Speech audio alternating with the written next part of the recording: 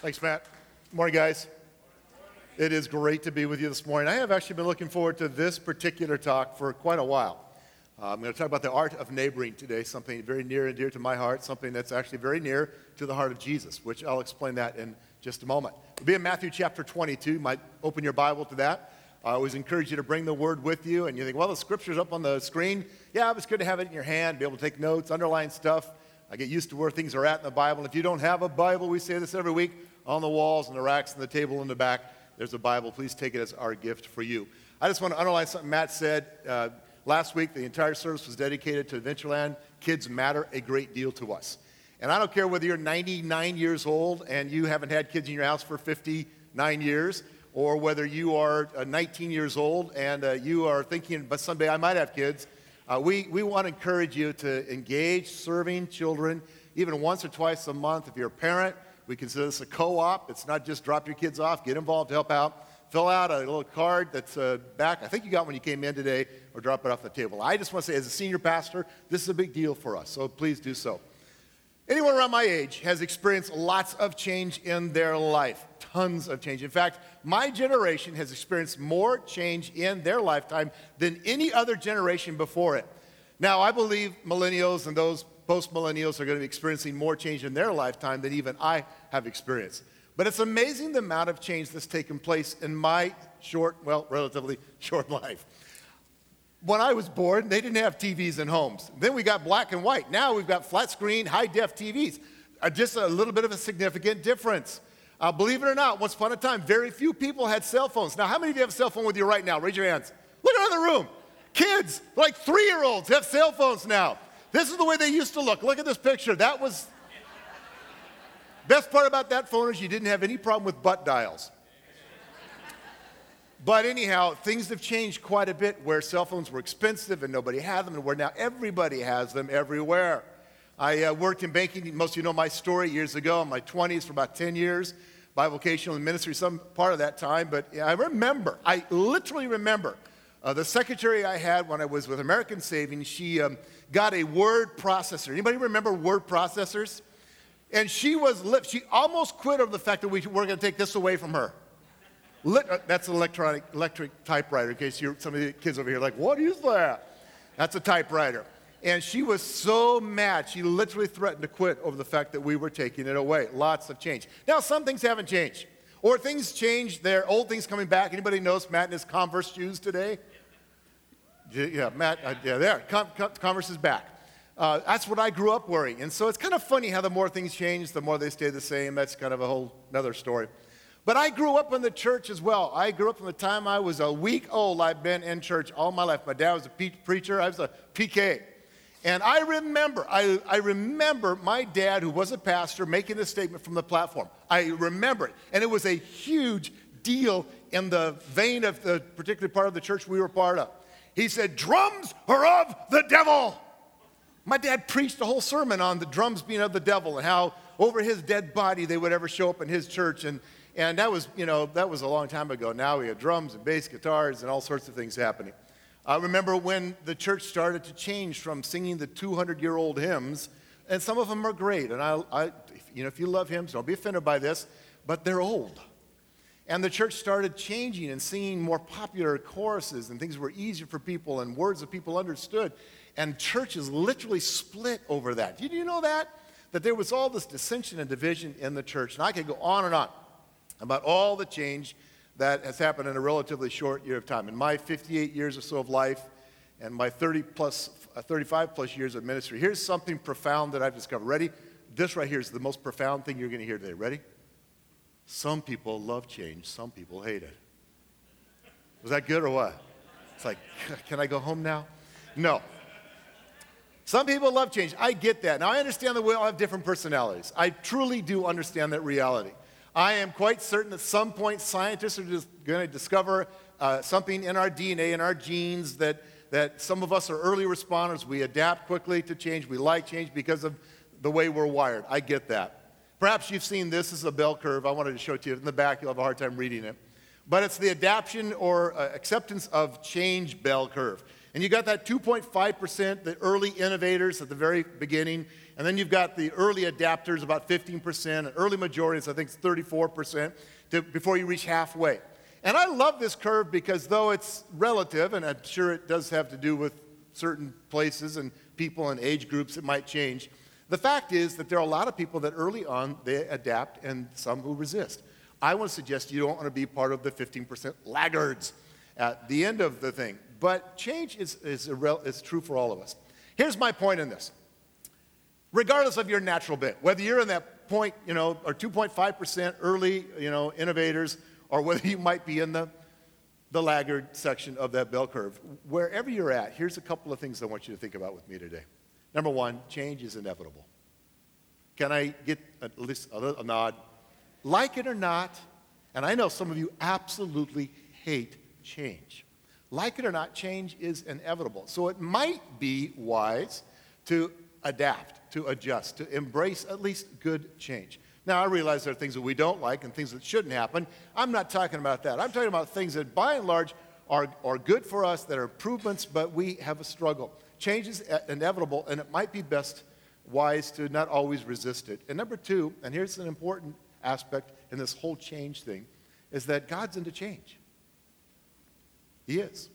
He's the only one that never changes, and he's absolutely committed to changing you, to transforming you and me. He's all about changing you. He's all about changing us. The Apostle Paul wrote this in 2 Corinthians 3:18. We all, and that's all of us, are being transformed. Could put the word in there, being changed. Being transformed into God's image with ever-increasing glory. King James says from glory to glory. With ever-increasing glory, which comes from the Lord. Paul says this is what God does. And this is just one of many places that the scriptures tell us, teach us, show us that God is about conforming, changing us from the inside out. God is constantly at work in you to change you. Let me say that again. He is constantly working in you to change you from the inside out. And it is a work of transformation. This word here, transformed, being transformed in 2 Corinthians 3 is a Greek word we get the word metamorphosis from. And so there's a great visual image. In fact, I have one more picture I want to show you. This is a great visual image of metamorphosis, of change from the caterpillar, the crawling, slimy thing, to the incredible, beautiful butterfly. Now, most of us look at that picture, we go, oh, that's so beautiful, that's so awesome, I love that. And then some of us in the next breath go, but don't you dare ask me to change. Cool, but not cool. That's not what we want. Again, I realize that it's not for everyone and that not everyone is excited about change. And I know that we're all in a different place on that bell curve. You can tell the early innovators, that 2.5%, by the arrows in their back. You can tell who's leading the charge. And I recognize there's different things. But, and here's my point, when it's godly and it's transformative, listen carefully, when it's godly change and it's transformative change, then change is good for us. God wants to change you. He's committed to that. And the very process of transformation involves all sorts of change in our lives. The change in the way we believe, and the change in the way we think, the change in the way we talk, and the change in the way we interact and relate to people around us, the change in the way we live our lives. I hope you understand that change is not a four-letter word, that it actually is something God says, I am committed, absolutely committed to transforming you into the image of my Son. Okay, why have I taken this time to challenge your perspective on change? All right, Boopna, what's up? Well, for several months, I've been hinting and talking about, mentioning in my talks, and through lots of conversations with many of you one-on-one, about something that we want to introduce today called neighboring groups. And by the way, it's not neighborhood groups, it's neighboring. It's a verb, neighboring groups. And I want to explain to you today what they are. I want to define them for you, and I want to tell you why they're important. And here's what I want to ask you guys. I actually am very excited and a little nervous. Because if you don't hear my heart in this, and more importantly, if you don't hear God's heart in this, then you're going to leave here today either confused or frustrated. And I don't want that for anybody here. But I do want to lean on you just a little bit, unpack some things that are important for you to understand about why this matters. Not just to us, but really in the kingdom. I had you turn to Matthew 22. Let's pick it up, Matthew 22, verse 34. Now, if you've been around the church for more than a month, you've probably heard this passage. I've taught from it before, but I want to dial this up again So listen carefully. Matthew 22:34, hearing that Jesus had silenced the Sadducees and the Pharisees, they got together. And one of them, an expert in the law, tested him with this question. So one of the Pharisees tested Jesus. Teacher, which is the greatest commandment of the law? Jesus replied, love the Lord your God with all your heart, with all your soul, with all your mind. Jesus said in verse 38, this is the first and greatest commandment. No question, no doubt. Consistent from Genesis to Revelation. The big deal, the most important thing for us as Christ followers, the most important thing is that we love God with everything we are. All our heart, mind, soul, strength, every ounce of our being, every fiber, every strength, every breath. We love God with all that we are. That's the commandment. That's what God has called us to. That's what Jesus called us to over and over again. Here in Matthew 22 and Mark 12, Luke 10, Jesus gives us first and then the second commandment, verse 39. And the second is like it. Love your neighbor as yourself. Love your neighbor as yourself. All the law and the prophets hang on these two commandments. Now, if you were a Jew and you heard Jesus, a good, righteous, religious Jew, and you heard Jesus say all of the law and all of the prophets hang on these two things, you would go, what? What did he do? Is he serious? That's like all the stuff that they've spent their entire life learning, everything about their focus, their religious focus, everything about their upbringing and their life revolved around the law and the prophets. And Jesus is making this incredible. We miss it because we're not Jews unless you're a Messianic Jew. We don't get this. That Jesus saying all of the law and the prophets hang on these two great commandments. Love God and love people. And by the way, in case you missed it, let me be clear on something. These are not the two great suggestions. These are the two great commandments. They're the two greatest commandments ever given to us. To emphasize this point, and I was tempted to go here, I don't have time. Here's your homework assignment. Would you read Luke chapter 10 this week? That's your homework. Read Luke 10 on your own. You might want to hang out there for a while. But in the passage in Luke 10, where Jesus gives this first and second commandment, he also shares the story, we call it the parable of the Good Samaritan. And the reason he tells this story is because the religious dude says, who's my neighbor? What a stupid question. But, that's the guy's like, he's trying to find an out, a way of, you needed to find us. They were always nitpicking on the nuances of the law. And Jesus, so he tells the story of the Good Samaritan, a guy who gets beat up, left to die on the side of a road.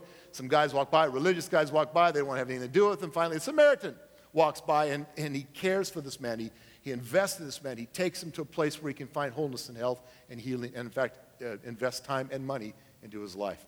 And Jesus says, that's the neighbor. The point being here is that those within your sphere of influence, those that you come in contact with, those that are in your world, even if it costs you, even if it's messy, because it would have been messy for the Good Samaritan to care for that man, even if it's not convenient, we love our neighbor. Who's your neighbor? The person right next to you. Love them.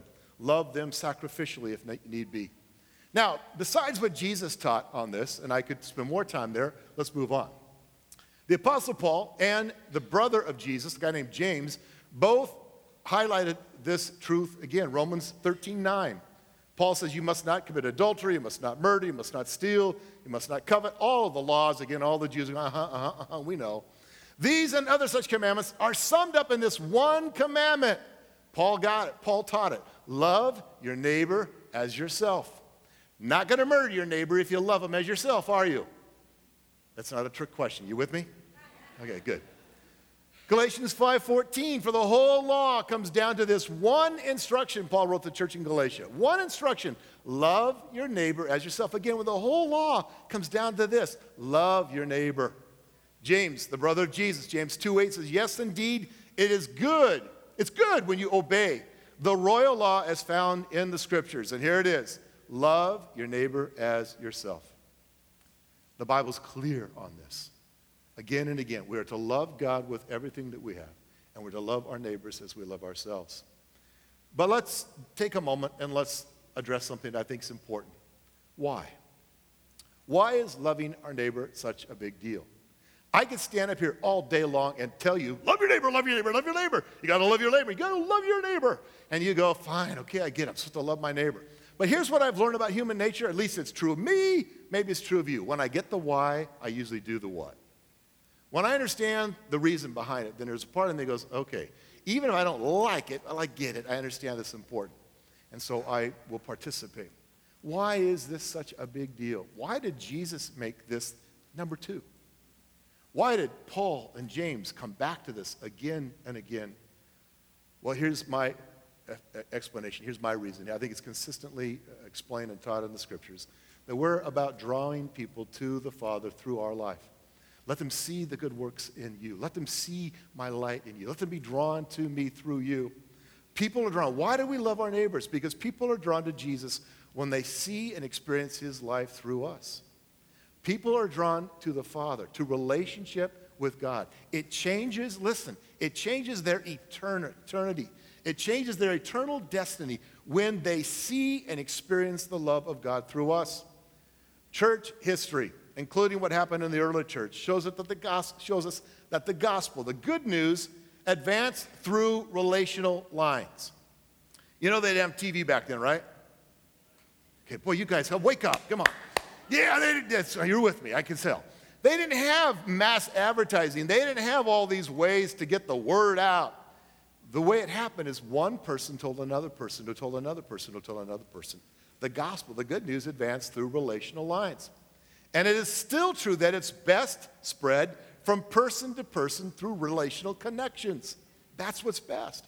And that's true of everything. You know, most of you know I'm an author. I've got 5 books out now. My kid's book just came out, and it's actually doing pretty well. I could spend millions of dollars in advertisement, which I won't, I can't, I don't have it. And it would not be as effective as one person telling one person telling one person telling one person, hey, this is a good book, you need to get this. Tim and I were talking before the service about a book I mentioned, a couple months ago here in church, Unoffendable by Brant Hansen. Love it, one of the best books I read this year. I told Tim about it, Tim went and got it. He's told his managers about it, and they're going to go out and get it. That's the way things spread best, one-on-one. And guess what? That's the way it happens best in the kingdom as well. Where rather than a program, an advertisement, some big fancy thing, it's one person telling one person, man, Jesus changed my life. It's one person loving one person in his name. Study after study after study for decades has proven that over 90% of those who become Christ followers do so because of the influence of a trusted friend or family member. Now, sure, some do come to faith through a concert or a book or a TV program, but you know what? The overwhelming majority of those people still had a Christian in their life who loved them and was a part of them coming to know Jesus. How many of you, I don't want to embarrass anybody, but let's just take a moment. How many of you came to Christ because of a trusted friend or family member? Now, maybe they didn't pray with you, but you know they were influential in that. Yeah, all over the room. Somebody in your life loved you. They modeled for you the love of God. They showed you the love of God. And that influence brought you to a point. Now, it might have been that they prayed the prayer with you. Maybe they didn't. Again, the majority of the time, they probably didn't. But they brought you to church, or that intrigued you, and you picked up a Bible, or you decided to go to a concert, or to watch something somewhere on television, and suddenly God gets a hold of your heart and changes you. God put you, let me connect the dots here. He put you in a neighborhood. I am absolutely convinced of the sovereignty and the unbelievable plan of God for you in your life. You think you picked the house you live in. You had a part in it, but God picked it long before you did. You think that you've got your life all ordered out and planned, and the Bible says man plans his ways, the Lord directs his steps. I am convinced of this. God has put you exactly where you are at in school, in your neighborhood, where you work. And if you'll change the way you think about your life, instead of, oh boy, life's boring, sucks, I don't know why I'm here, hate my job, my neighbor's dog keeps pooping on my yard. And if you'll change the way you look at the world around you by seeing that God put you there. Now, you might hate there. It might not be a fun there. But if you understand God put you there, that's going to change the way you see the people around you. It's going to change the way you interact and relate to them. God put you in your neighborhood, in your place of work, on purpose. He has given you a sphere of influence, a realm, a world that's not the entire world, but it's your world. And that's where he wants you to be effective at loving people in his name. It is not primarily going to happen for them to come to know Christ through some evangelism methodology or program. Again, I've been at church all my life, and oh my goodness, I could tell you all these programs I've been a part of. Here's Life and the Evangelism Explosion, and all these things, all these programs that I've been a part of that for a while maybe had a little bit of impact, and surely people did come to know the Lord. But there's nothing more effective, nothing better than one person telling one person about Jesus, loving them. The key is to simply love them as God has loved you. That's the plan. That's the master plan. That's God's idea. Just go love people. Love them. You build a bridge of relationship that demonstrates the goodness, the kindness, and the love of the Father. You intentionally are building these bridges. You know, if you're in school and you're looking, in the cafeteria, you're thinking, well, who am I going to sit with today? Sure, you can go sit with all your buddies and hang out with all your kids. Or you can look for the kid who's sitting by himself and say, I'm going to build a bridge to that kid. You're at coffee, a break at the office or wherever you work, and somebody's, tends to be a bit of a loner. Maybe they're even an odd duck, and nobody likes that guy or that gal, and you say, that's the person you love your neighbor. You build a bridge to them. And then, of course, you find people that you do have affinity with. You like the bull, you like football, you like pinochle, I don't care. Do they still play pinochle? You'd find something that you have a connection with, and you build an intentional bridge there, a bridge of relationship, just to love them. And so we're talking about neighboring groups today. And here's the neighboring group goal. Here it is, to build authentic relationships as you love others the way God has loved you. Jesus said, love your neighbor as you love yourself. And the intent, the purpose of a neighboring group is simply to build authentic relationships with people as you love others the way God has loved you. And here's the really good news. Ready? This is awesome news. You don't have to be an evangelist or have the gift of evangelism to love people. You don't have to be a pastor or leader. You don't have to know a lot of the Bible. Of course, we want you to know the Bible. But you don't have to know a lot just to love somebody. You can just love them. You don't have to memorize the 4 spiritual laws or the Romans Road. And somebody going, what is that? Don't worry about it. Just love people. That's what matters most. You only have to love them. That's what Jesus said. You love them without an agenda. You love them without ulterior motives. You love them without Bible thumping them. We don't love them to get a notch in our belt, say, well, I got another one for the kingdom. Yeah, how you doing, buddy? It's not about some ulterior motive. It's simply about loving people. You engage your neighbors. What a radical concept. Now, I will not ask you to raise your hands. I promise you I won't. But I wonder how many of you actually even know your neighbors' names or their kids' names or their dog's name. Do you even know the people around you? Jesus said, listen, I got to keep coming back to this because you're going to get mad at me if I don't. Jesus said, love your neighbor. And don't you dare ask the question, well, who's my neighbor? That guy next door, that gal down the street, that person in the cubicle across from you, that's your neighbor. You serve them however and whenever possible. You're intentional about looking for opportunities to serve.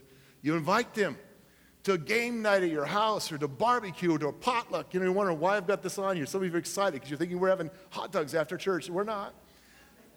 But it's just a visual that I want to use. Guys, you invite them to something as simple as a barbecue in your house. You have fun with them, watching a football game. Or if you get a bunch of chicks together, you watch romantic chick flicks, whatever. Or if you get guys together and you watch Star Wars, I don't care. You find some point of connection, you build a bridge, you build a bridge, you build a bridge. You'll love them. And this is not hard. The beauty in this is it's not rocket science. It's not complicated. Now, having said that, it will cost you time, energy, and maybe some money. And I was thinking about this last night as I came down here and prayed and was driving home, and this is in my notes. I'm thinking, why is it that people don't know their neighbors? Why is it they don't reach out to their neighbors? Now, well, we're busy. This is extra, by the way. We're busy, the guys in the back. It's not in the notes, don't worry about it. We're busy, it's messy. We don't like our neighbors. We live in small worlds. We've got all other stuff going on. We're consumed with everything else in our life. I don't, 1,000 reasons perhaps why we don't do it. But there's only one reason I can give you that we should, and Jesus said, do it. Love your neighbor. For most of our marriage, and I'm not saying this to brag, but to say we have been modeling this. We've been living this. Laura and I have been married over 40 years, and there's never been a neighborhood that we lived in, or an apartment building that we lived in where we didn't reach out and engage and get to know our neighbors and love them. We've consistently invited them into our home for meals. Consistently we've done. And you know, by the way, ladies, let me just say something, and my wife knows I love her, and this is not to throw her under the bus. She's not a great cook. She's an amazing baker. But if she was an amazing cook, I would be about 500 pounds because I love to eat. My wife is not. The reason I'm saying this is coming thinking, well, I can never invite someone to my house for a meal because I don't know. My specialty is corn dogs. So what? So what? You love people. You do what you can to love them, and you relax in the process. You find ways to serve them, whether it's taking care of their cat while they're gone or pulling their garbage cans in while they're on vacation. They're, hey, we're taking off today. Would you bring the cans in? Sure, would love to. Can I mow your lawn while you're gone? We find ways to serve one another. We bake them amazing cookies. My wife is an amazing baker. We make them cookies, and you take them to their house at Christmas. Just say, hey, we just love you. We just want to let you know we value you. You matter to us. And we do all of this. Listen, this is important. We do all of this without a religious agenda. We do it because it's what good and loving neighbors do. We do it because it's what Jesus said to do. And here's what I know, and I may get choked up over this, because I'm thinking about people. You'll find a situation suddenly where they're in a tragic, heartbreaking situation. And guess who they're going to reach out to? You. Because you've become a trusted friend.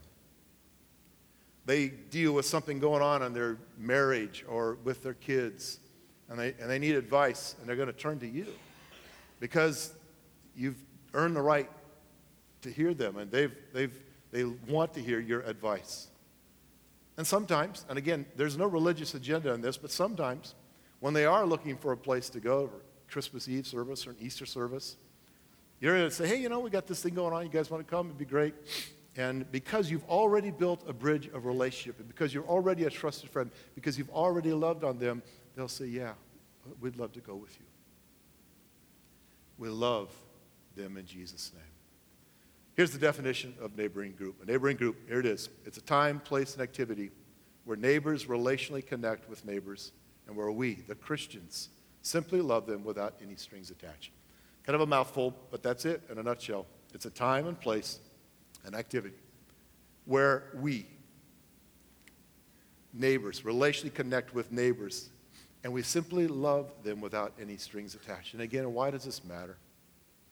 Because Jesus commanded us to do it, and because it's an effective way to demonstrate the love of God to people as we build authentic relationships with those around us. You know, for years, we have heavily promoted life groups here. For 12 plus years, we've promoted what we've called life groups, small groups of Christians, generally based on an affinity of some sort. And you need to hear this. Listen carefully. We are not killing life groups. If you've got an existing life group, keep going. We're going to support you. We love you. We're excited about that. However, I am asking you, the current life groups and current life group leaders, to expand their focus and to at least once a month, 1 out of 4 or 5 times in a month, once a month, invite your neighbors to join you for a game night or to watch football or for a barbecue or potluck. And listen carefully, this is important. And you don't do anything religious. Laura and I have been doing this in the neighborhood we live in Ponderosa. We've been doing this for years and years there. And some of the people, the Stinsons, they're part of that group. We've been doing this for a long time. And it was awkward for some of the Christians at first when we'd invite people in, our neighbors, and we'd fix the meal and we'd just start eating it. It's like you could tell, well, aren't we going to pray over the food? Nope. Is that really beer in the ice chest? Yep. There's no religious agenda. We just are building once a month. I'm going to ask our current life group leaders and life groups to expand their heart and their impact in the community they live in. It's not a time to do a Beth Moore DVD or Bible study that one time a month. It's not a time to sing a praise. It's just a time to build relationships. A time to practice the second greatest commandment. A time to love and build authentic relationships with those around us. Now some, and I've been anticipating some questions, well, what am I going to do about, my need for spiritual connection and growth in the body of Christ? And and where can I best experience a community of faith? And if you're going to expand this to include people who don't know Jesus, and you don't want us to pray that once a month, it just seems wrong to me. And what? Listen carefully. Here's my answer to this. The best place for you to experience a community of faith is in your community. The best place for you to experience a true community of faith is in your community. Now, I know that's for some, it's like, is that true? Is that right? Well, some of the people I know best in our church are the people who have been a part of our neighboring group for years. I mentioned, Andy and Kristen Stinson, Jim and Chris Bjorklund, the Cohens, John and Tiffany Buys. Those are people that I know their kids' names. I know, them much better than I know a lot of you. We experience community in our community, a community of faith within our community. And here's the cool part about it, too. There are people that come to our neighboring group who don't go to East Point. And they're Christians. And is that okay? Yeah, it absolutely is. A community of faith is bigger than just East Point. Hello? The best place for you to experience a true community of faith is with your community, in your community, with the believers that are around you. And then you use those natural relationships that they have with their neighbors to invite them and to say, hey, let's invite our neighbors to come and join us. And let's do this. Let's just love people in Jesus' name. Loving your neighbor is not optional for Christ followers, guys. It's not optional. One of the challenges we've had with life groups, and I got to keep moving, but one of the challenges we've had is that finding leaders. I'm not a leader. I don't want to lead. Well, the beauty of hosting, and that's a key word, hosting a neighborhood group, is that it can be done by anybody. Can you open your door? Can you open your home? Can you fire up a barbecue or organize a potluck? Well, what we do, we've got one this Tuesday night. We tell everybody, bring a main dish and a dish to share. Boom, that's easy.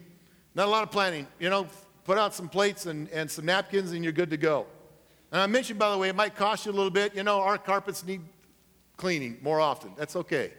We let the kids come and they go crazy. It's okay. We don't care because we want to build relationships. Can you be neighborly? Can you love people? This can be done by anyone. And here's what we're going to do for you, and I'll start to wrap this up. We want to help you. We're going to give you some very basic instructions. The other thing is beauty in this neighboring group approach is that it doesn't take a 10-week training program to figure out how to do this. In one 30, 40-minute time talking about it, working through some things, we can give you some basic instructions that will help you. Things that people like me and Matt King and James Gerber, we've learned this from doing this. And we're going to share with you. And there's a Q&A during the second service in 2 weeks on October 4th in the training center right next door. And I'd love to be so many people, we've got to move it to the Acoustic Cafe. But the second service, October 4th, come just to check it out. Ask your questions. If you want to start a neighboring group, if you want to host one, if you want to find out where they're at, go to our website. Here's a snapshot of our website. Sarah got this up just this last week, and if you want to find more about it, go click on the big neighboring group banner or the neighboring group tab on top, and you'll find out more about it there and where they're at right now. We've got 3 existing ones. I want 30 by the end of the year. That's our goal. You can fill out a communication card today. You can fill that out. Put your name and email address, phone number on there, and say, neighboring group. And Nate Reinhardt, who's leading the charge of this, Nate will get a hold of you and connect with you and say, well, you're interested in hosting or you want to join one? Let me help coordinate this for you. On the wall, you may have noticed over here on the wall to my right, your left, the cool frames and the maps there that are up. We're doing everything we can to give you a visual. Right now, there are 3 magnets on there, and to the center of that, you'll see these little card racks. This is really complicated. That's where I live. It says number 1. Find number 1 in the card rack, pull number 1, and you'll find the information on how to get a hold of the person that's hosting the group. And again, we want to see you, so you look, you say, I'm in this neighborhood. By the way, let me just insert this. If you live in Otis Orchards, don't show up at my neighborhood group. Not cool. What I want you to do is go to one that's in your neighborhood. Key phrase, your neighborhood. So we're going to do everything we can to facilitate this. If you're not ready to host a neighborhood group, you're thinking, I live in a 300 square foot apartment, and I don't think I can do that. Or I have 35 cats, I don't think people want to come to my house. If you're not ready to host a group, then find someone who is. Join someone else who's in that neighborhood that you live in and join them. If you want to do this informally for a while and kind of check it out and say, well, let's start this and we'll invite our neighbors and see what happens. And by the way, there have been times we invited our neighbors and one couple shows up. That's cool. It isn't, you know the win here? Guess what the win is? This is deep. Ready? Loving your neighbor. Or neighbors. It's just that simple. And so here's the deal, guys. We're going to help you. We're going to encourage you. We're going to continue to facilitate this. And we're going to figure out some things as we go. But my challenge to you today is quite simply this. I want you to have the heart of Jesus and obey your Lord, who said, love your neighbor as you love yourself. And I want you to see that the why behind this is because it's powerful to just simply love people in his name. And so to seal this deal, to seal it in your hearts, I want to actually read this last verse out loud. Guys, put it up on the screen. I want you to read this out loud with me and read it like you believe it. Would you? Ready? Go. For the whole law comes down to this one instruction: love your neighbor as yourself. One last story, and I'm going to pray for you. There's a book called The Contagious Christian by Mark Mittelberg, and it's a great book. I read it years ago. Pastor Joe Whitwer, my pastor and friend, our mother church, our founding church, Life Center, he and I were talking a few weeks ago about this very issue. And what's cool for me, and I love this, guys, I just love the way God works. Guess what Life Center is starting to focus on? Neighboring groups. And he'd heard about that from somebody else about us doing this. And so he grabbed me and said, hey, let's have lunch. I want to hear what you guys are thinking, what you're doing. And Joe actually preached on this, very similar message on this a couple of weeks ago at Life Center. And we had a great time talking about it. And he told me this story that's in this book, Contagious Christian. And it's a story about Mark, the guy who wrote the book. And he had bought a couple of tickets and invited some Christian friends to go with him to a concert. The story is the friends backed out at the last minute, couldn't go. Mark and his wife are driving into their driveway. They now have 2 extra tickets to this concert. He sees his neighbor Scott and his girlfriend walking down the street, and he pulls up and says, hey, Scott, how you doing? Yeah, good, Mark. Hey, we've got a couple extra tickets for you. Would you like to come to a concert with us tonight? And the guy goes, well, what kind of concert? Christian. Yeah. And the guy goes, well, yeah, maybe next time. Thanks for inviting us, but no, we're not available that night. We can't go. And then the guy said, Scott's his name, said to Mark, he said, but you know what? Sometime let's barbecue together. And as Mark pulled into his driveway and the guy, Scott and his girlfriend, walked down the street, he thought, of course. What was I thinking? Barbecue first. Barbecue first. In other words, build authentic relationships first. Start there. Love people in his name. Bow your heads, let me pray for you.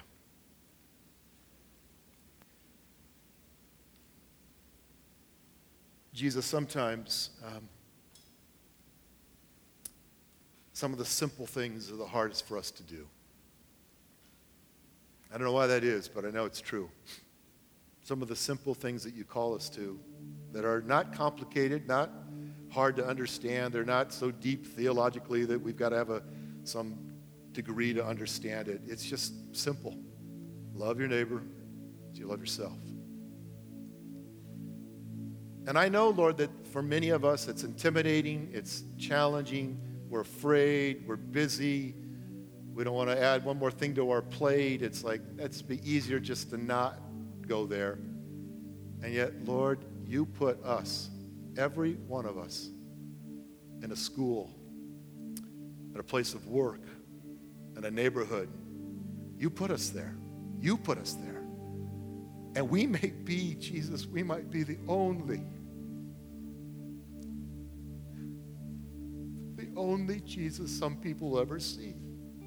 We might be the only one willing to just love them without strings attached. To love them unconditionally and to accept them and to embrace them and to reach out to some who are unlovely and unlovable or messed up by the world's standards.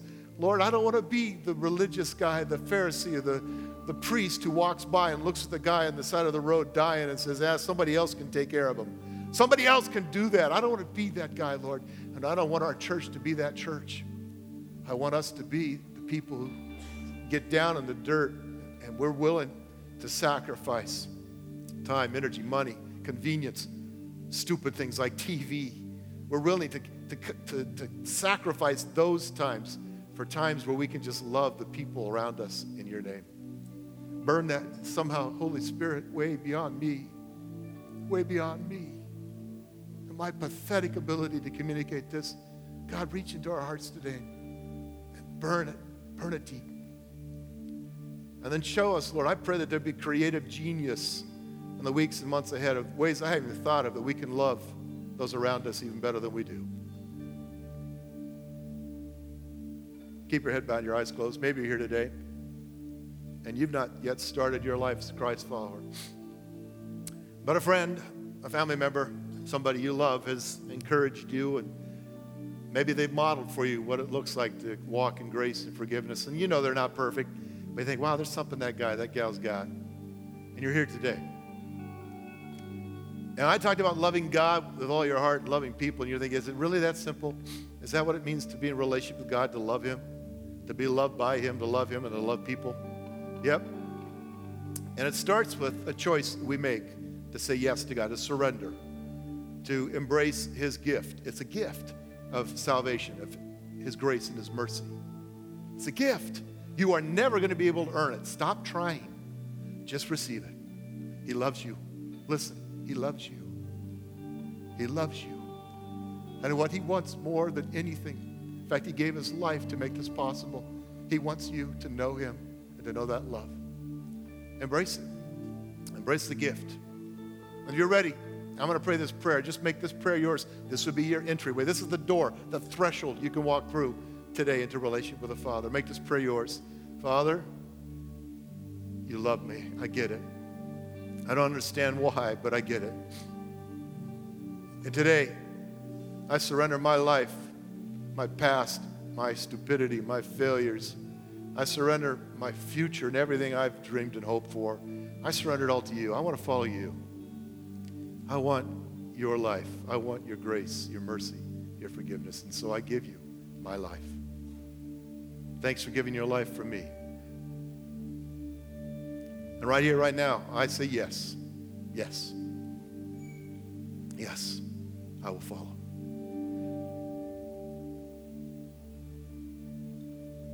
The Bible says, Jesus said, that it comes down to this. If you believe in your heart, and if you love Him, if you confess with your mouth that you believe in Him and that you want His grace, then it's yours. And for many of you right now, you've just crossed that line of faith. It's the beginning. It's not the end of a journey. It's the beginning of a journey into eternity. But you've made that decision today, and I want to thank you for that. Lord, thank you for the hearts that have changed, that are in the process of changing right now because of their faith in you. And Lord, change all of us. Make us more like you, and I pray that in Jesus' name. Amen. Let's stand together. I want to finish with one last song. You know, sometimes I feel like some of you miss what God wants to do in this last few moments. 5 minutes. This isn't a throwaway time. This isn't a time to grab your purse and get ready. This isn't a time to start thinking about whatever. I really want to ask you to open your hearts right now and say, God, during this last song, do a change in me. Do a work in me. Let Him transform you as we worship, and I'll come back and wrap it up. We can do this. You can do it. Once a month or so, you gather with a few other Christians in your neighborhood that you have a natural connection with because you live in the same proximity. And then you invite your neighbors just to come and join you for a barbecue or potluck. We can do this. And here's my promise, because I believe this is the promise of God to us, is that when we love Him and we love others, something amazing happens, guys. Something unbelievably amazing happens. You know what happened in the first church? They turned their world upside down, or right side up. We have 80,000+ people in this valley and beyond who don't have any connection with a local church, and many of them no connection with God, no meaningful, viable relationship with Him. We can turn lives upside down, and it starts with this. We love Him, and we love people. We love Him, and we love people. Today, if you began your life as a Christ follower, I want to encourage you to tell somebody. Come tell me or Matt or some of the prayer team. We want to walk with you in this journey. And by the doors, there's a packet, white envelopes, got a Bible, some starting to walk with Jesus. I want to encourage you to pick one of those up. You need prayer team would be down front. Communion's available on both sides of the room. And again, I encourage you guys, don't walk out of here without dropping off yeah, I want to help in Adventureland, you can do that at the table in the lobby. Fill this out or just stop by there and fill it out. Here's my benediction. Here's my prayer. May you go this week, and may your eyes be open to see people that you've ignored or haven't seen in a long time. And may you reach out to them, build an authentic bridge of relationship that'll change them and change you forever. God bless you guys. Thanks for being here today. I love you.